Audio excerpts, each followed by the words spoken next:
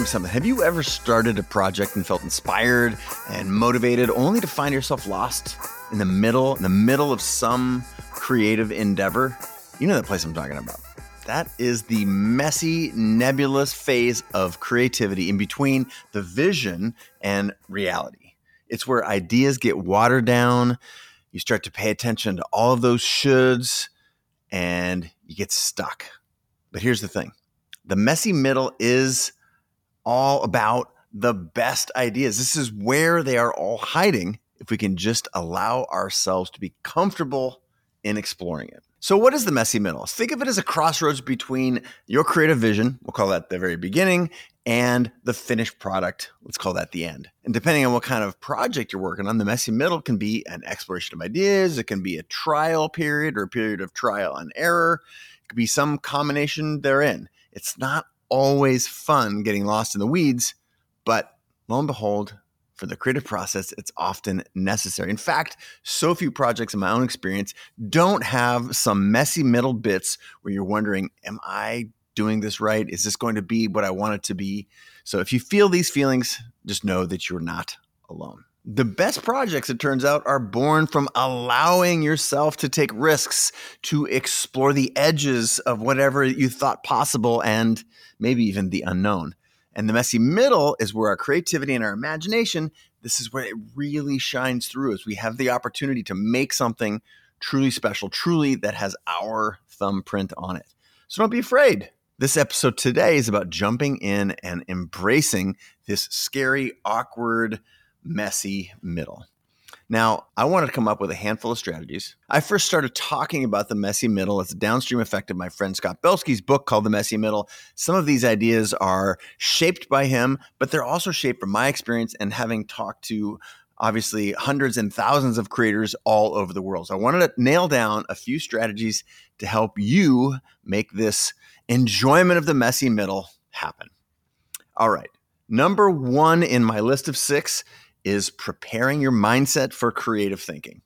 This is really important to remember that when you enter into a creative project, it's going to be messy. That is a feature. It is not a bug. You have to allow that to be okay. And in preparing your mindset, you're not going to have all the answers. But that doesn't mean you can't do great stuff. In fact, that is an essential ingredient for doing great stuff. Your finished product is going to take all sorts of different forms, and the fact that you can't always see that end form, let that be beautiful. I'll give you an example from photography. You show up on set, you're about to start taking pictures, you think you got everything all figured out, and then some weather comes in. Most often, I'll stop and say, oh gosh, we got to wait for the weather. Occasionally, when I'm in the right mindset, I'll say, hey, look, let's do a little bit of this work. And it is sometimes in the agreeing to do the work, even when it feels off or it feels a little bit imperfect. That's when some of the best shots happen. You allow yourself to go into the middle of the project without being able to see the outcome that you originally envisioned. Some of my best work has come from that unknown. So again, what this point is about the mindset. Are you aware of your mind and understanding that you are not necessarily in control, that there's going to be unknowns injected into the system, and that that's a good thing? The mindset is about putting yourself in that space and allowing. All right, point 2 is create a sandbox or a space for your creative ideas. Are you in need of some space, either physically, like actually, or psychologically and emotionally to start products and develop your ideas? Whether this is an area to start spreading out your crafts or your painting or your pages or the manuscript, or perhaps it's a folder on a laptop, some sort of digital folder. Having a place that you have designed to put this stuff also can be incredibly helpful. Now, there's also this space in your mind, right? We ought to allow ourselves to dream. And if you go back to my book, Creative Calling, the first of the 4-step process is imagine. Now, I like to spend time when I'm a little bit groggy in the morning, still lying there in bed, or the last few thoughts I have before falling asleep, like let your imagination roll a little bit. So I've got a little spot on my brain that, cool, that's where I'm filing these ideas where they're not fully developed, their imagination, and I'm good with that. Now, wherever this space is, whether it's physical or digital or emotional, that's actually, I don't care. I just know that you have to be able to create some little sandbox, some space for creative ideas to ferment, to mix up, to set down there for a second while you work on some other things. And the sandbox concept has always been super, super helpful for me. All right, number 3, what can you do to allow creative ideas to flow? I will confess, I'll admit it is absolutely tempting to dive right into editing and critiquing ideas as soon as they come up, right? That is almost a function of human nature. I know it's not human nature because we can control it, we can manage it, and if we actually orient a different way, that isn't our default mode of being, but it can be tempting. And so many creators that I know, they get stuck when they try and perfect some idea before moving on. However, perfection and this immediate editing of ideas can lead to you getting stuck, can lead to a bottleneck. It can lead to, I don't know, it's sort of like a repressing, a pushing down of ideas that might need a little bit more space. This is all about, as I mentioned sort of in our intro, and this particular point here, number 3, think of allowing. The goal of allowing is to get a lot of stuff on the page, a lot of clay on the table, a lot of paint on the canvas, words on the page, however you think about it. Even if it's disorganized or seemingly going in a direction that you're not in control of, that is actually a great time to allow, right? Let your mind wander. Let new thoughts come in that you hadn't considered before because they may play a role in the final outcome. And if you start to orient around allowing and not judging, you might actually discover things that resonate strongly, maybe even strong enough to include them in future aspects of the project that you're working on. Now, the antithesis of that is that even if you don't use those ideas, they come up, you hold them in the space for a little bit, you consider them, you set them on the table, you bring them back a couple times, and they just don't end up in there in that final version of that's also okay. The point is that you're working on being open, being cracked open, and allowing these ideas. Julia Cameron's morning pages is an excellent primer and a practice for creative thinking and flow, for getting your ideas out of your head and your heart and onto the paper. When they're on the paper, it's a lot easier, A, to store them, B, to consider them again at some point, or say, you know what, I got that out of my head, my heart, my soul, I put it on page, and I'm just going to leave it there, maybe for some future date, or maybe never revisit it again. But it cultivates the concept of flow. And if you're not remembering what Julia Cameron's morning pages are, this is from her book, her groundbreaking book called The Artist's Way. We've had her on the show 2 times. You should listen to those episodes. We just had her recently for a new work that she's got. Highly, highly recommend. The punchline, though, is Julia Cameron's morning pages involves taking time each morning to sit down and write 2 to 3 pages, just flow, just whatever stream of consciousness is in your head, get that down on the paper. Thoughts, feelings, ideas, and anything else that comes to mind. That's a great practice, something that I do especially when I'm at my best. Morning pages are a regular part of my routine. Now, the key and the discipline around allowing creative ideas to flow is A, the allowing point, and B, the flowing, right? If you are not putting ideas out, generating them, putting them on the page, not judging them, getting paint on canvas, again, words on page, photographs onto that memory card, then you're going to get stuck. This is about creating without editing. This is about exploring and driving towards an amalgam of ideas that you can then choose from, edit, play with, remix down the line. Don't do too much brain power here. Do a lot of dumping, of heart, head, soul, dumping onto the page or the canvas, whatever your medium might be. Keep momentum going throughout this part of the process. All right, that's number 3. On to number 4, deploy curiosity and playfulness. Now, I have been doing a lot of work around the concept of play and curiosity. Personally, I've been exploring these things. I've been writing about them. That's been a big part of what's going on in my brain. So they've been filling up a lot of my morning pages and some of my other journaling. I am a huge fan of the idea of play and curiosity. Now, creativity thrives on these two elements. This, what would it be like if that's the curiosity, pull on this thread, and playfulness. What if I was not attached to the outcome? What if my goal here was to goof off and I wasn't trying to do or accomplish anything, wasn't trying to get somewhere? That, ironically, is where it's like a fertile ground for creativity. It thrives on this stuff, and it's critical during this phase of the process to let that be. Don't take yourself too seriously. Allow yourself to experiment. Throw the spaghetti against the wall, as the saying goes, and see what sticks. Being open-minded about new ways of looking at things is an essential aspect of this particular part of the process of play, goofing off.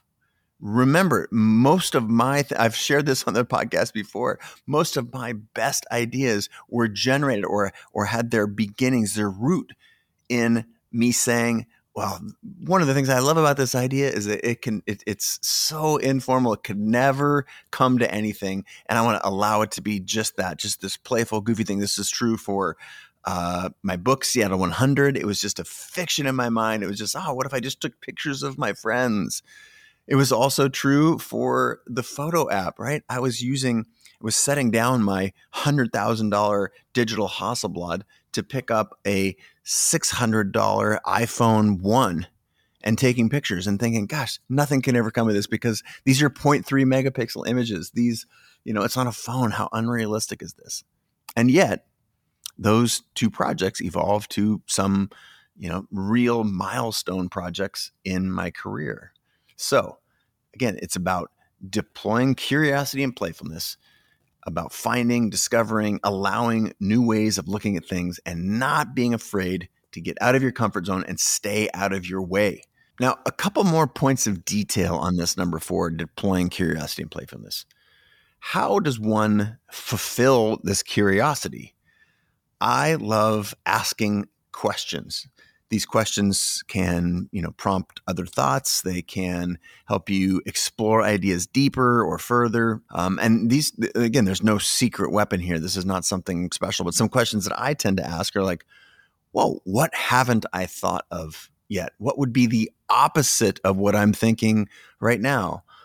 Are there creative solutions that exist in the world that try and answer this and either do a bad job or are not aligned with the way I think this problem or this challenge or this opportunity ought to be considered?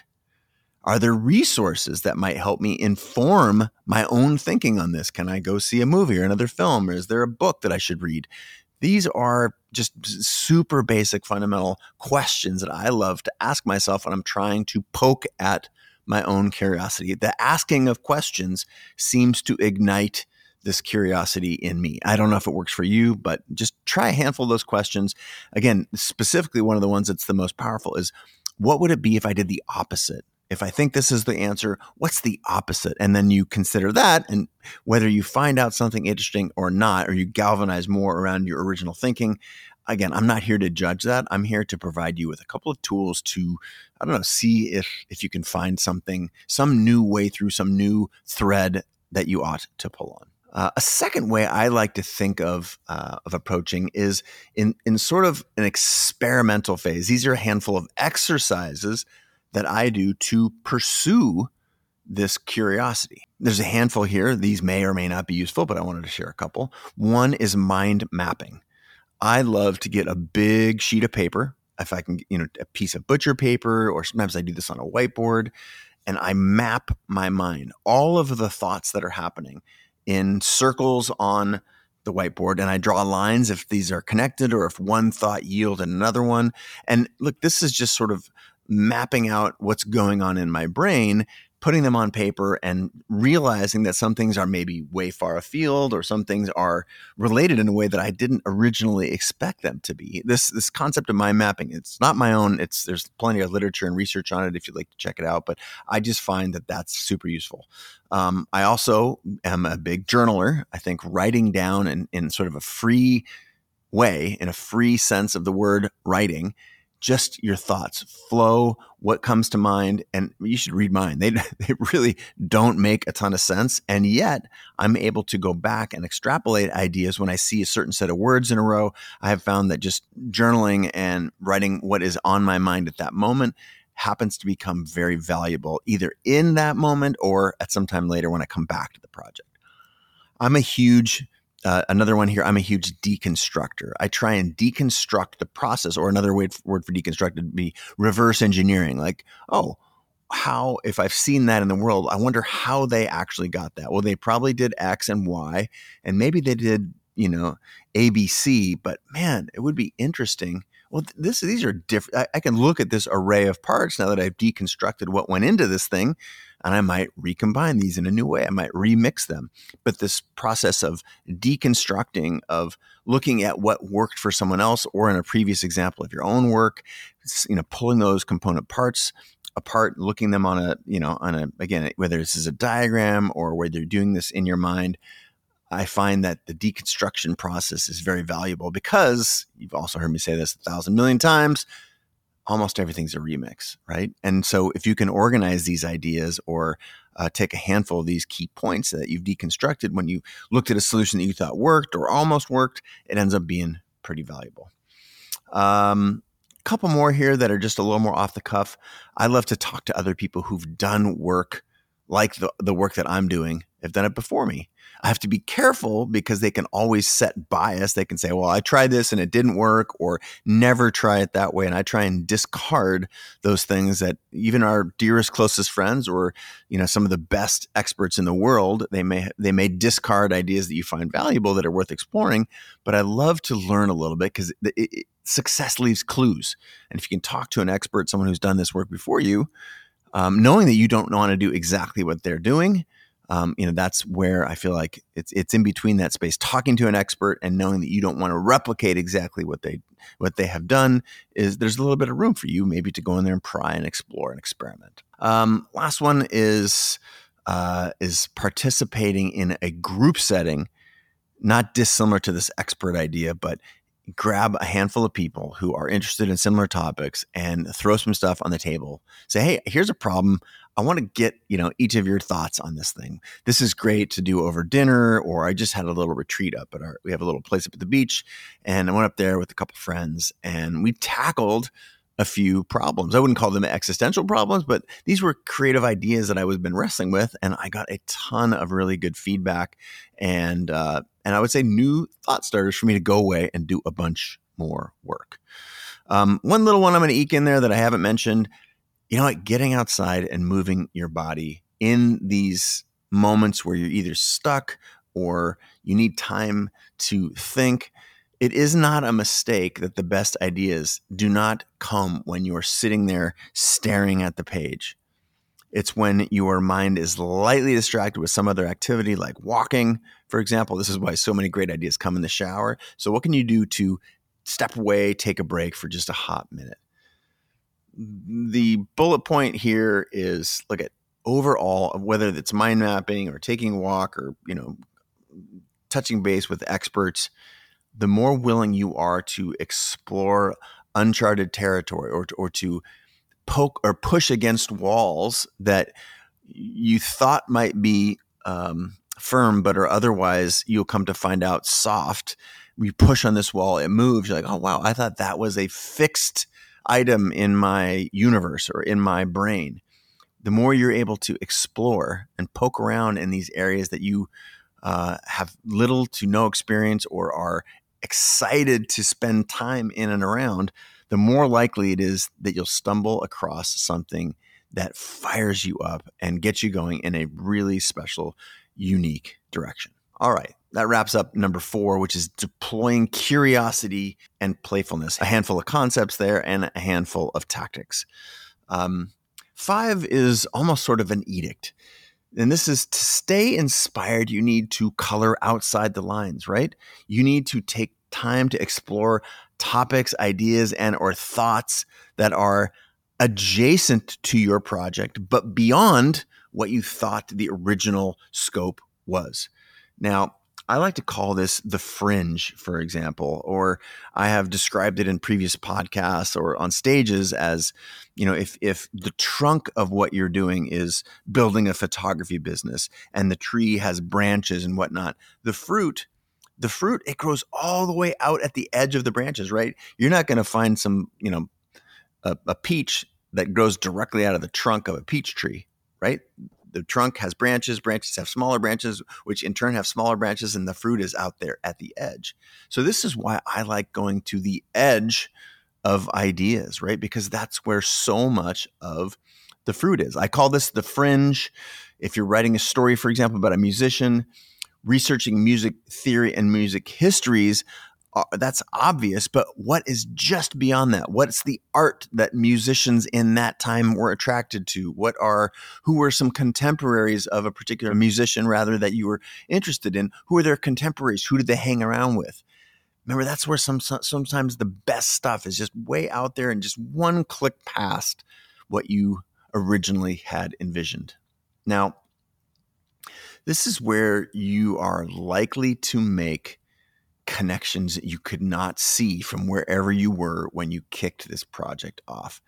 This is where some of my best ideas came, right? This is an example here is it was in studying the artists of the 60s, 70s, and 80s in New York, right? Jean-Michel Basquiat, Andy Warhol, Robert Rauschenberg, that they were doing art whose primary goal was to push the boundaries of what art was. So it was doing art about the art world, their understanding of the mediums that they had historically been operating in.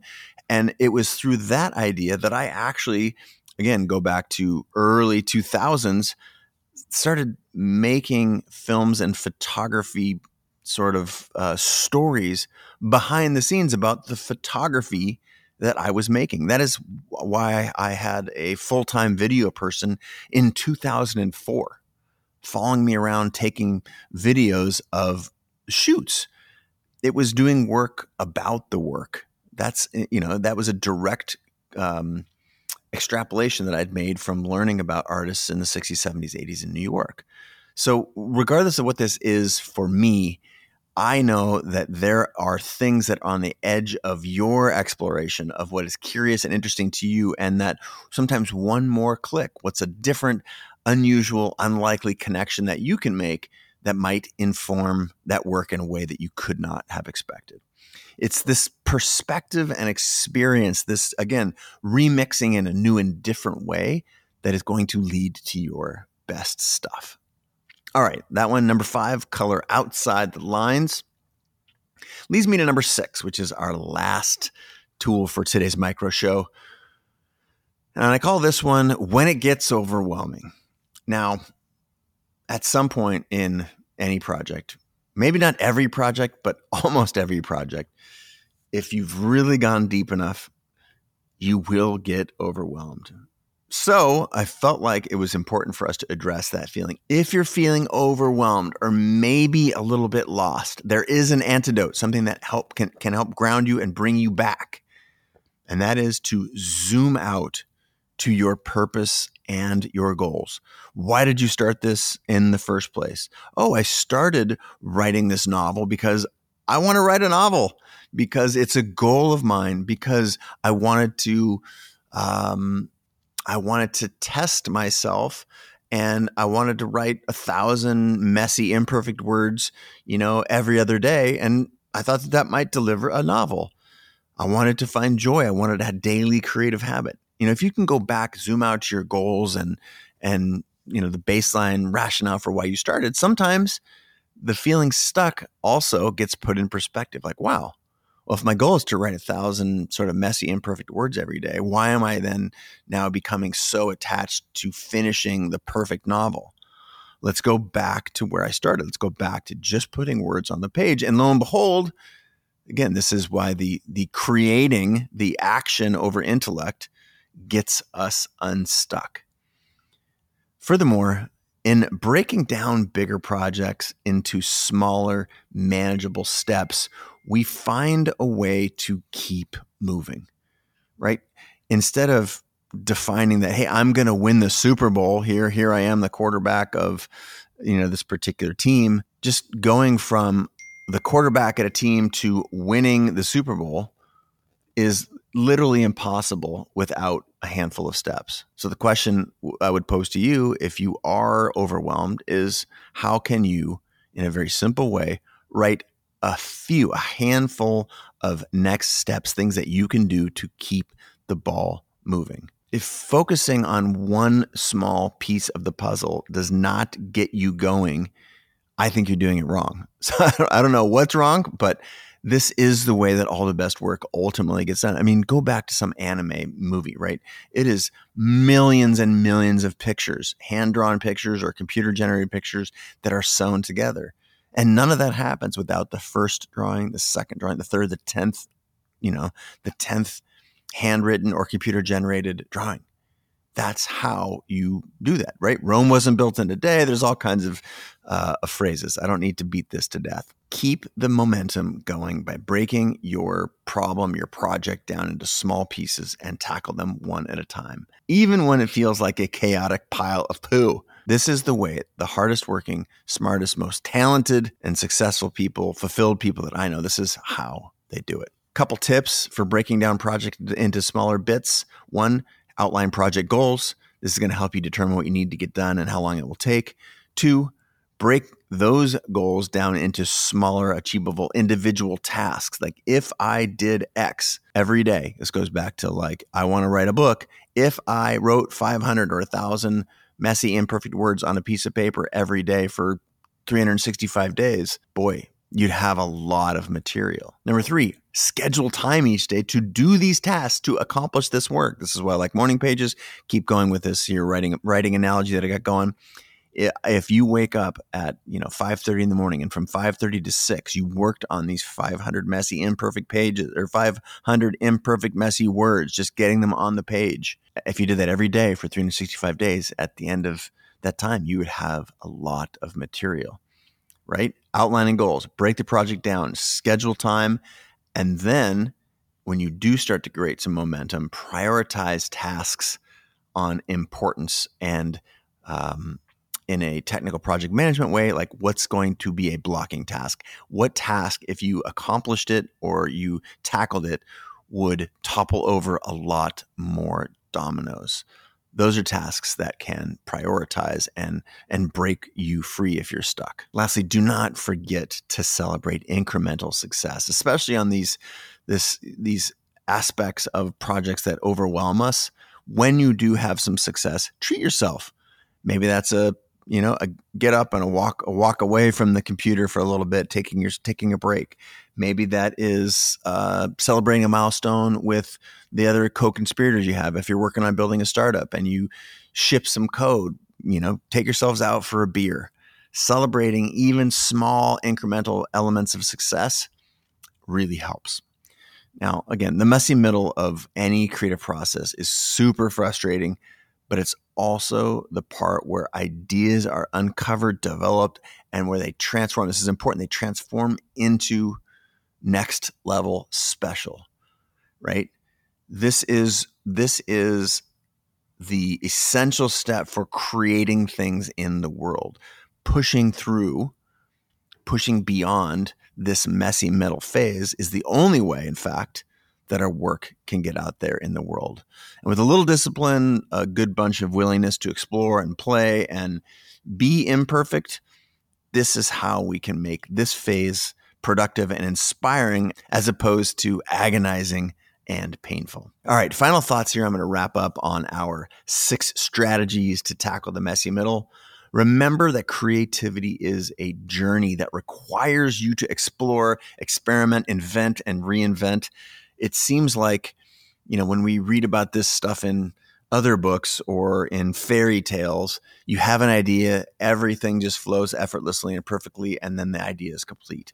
I do not know any startup, any book, any stroke of genius that actually went like that. There's always this hard middle bit. So if you can start to acknowledge that being confused, having this messy middle bit, and being uncomfortable is a part of the process, I hope that will help you feel better and keep going. Essentially, I do not want you to stop when you feel like you're walking through mud. That is the time to keep churning. This is when you continue to execute. This is that when hopefully this episode comes to mind, that I just have to keep putting one foot in front of the other. So do me, and more importantly, yourself a favor and kick these 6 strategies into high gear and see if it can't create maybe a breakthrough, but if not a breakthrough, just a little more momentum. Again, so much of this process, the creative process, any process, but specifically the creative process, is about doing work in small bits over time and not quitting. Momentum is a difficult thing to stop. And the only way that I know to create it is to keep putting energy into the system. All right, then. I hope you enjoyed today's micro show. Send me a note if this helped, or if you have some questions. I'm always listening. And until next time, I bid you adieu. All right. Hey, before you go, thanks so much for listening. And if you got value from this show, chances are your community will too, right? In the particular lies the universal. Please share this link to the show with a friend or mention the show on social. That is a huge benefit for us, in hopefully in exchange for providing value to you. I want you to know that I really appreciate your time, the attention, anything that you give to the show, and the questions that you ask our guests, either on social media or through my text community. All of that is pure gold. This community, like any community, is a testament to that old phrase, a rising tide floats all boats. And by elevating one another, by sharing and resharing this show, the tidbits that you learn and the experiences you take away, all of that has a collective, massive positive impact on the world. So just a quick thank you. I appreciate all the effort you put into sharing for this show. All right, that's a wrap. Let's put today's episode into practice and get back to growing together.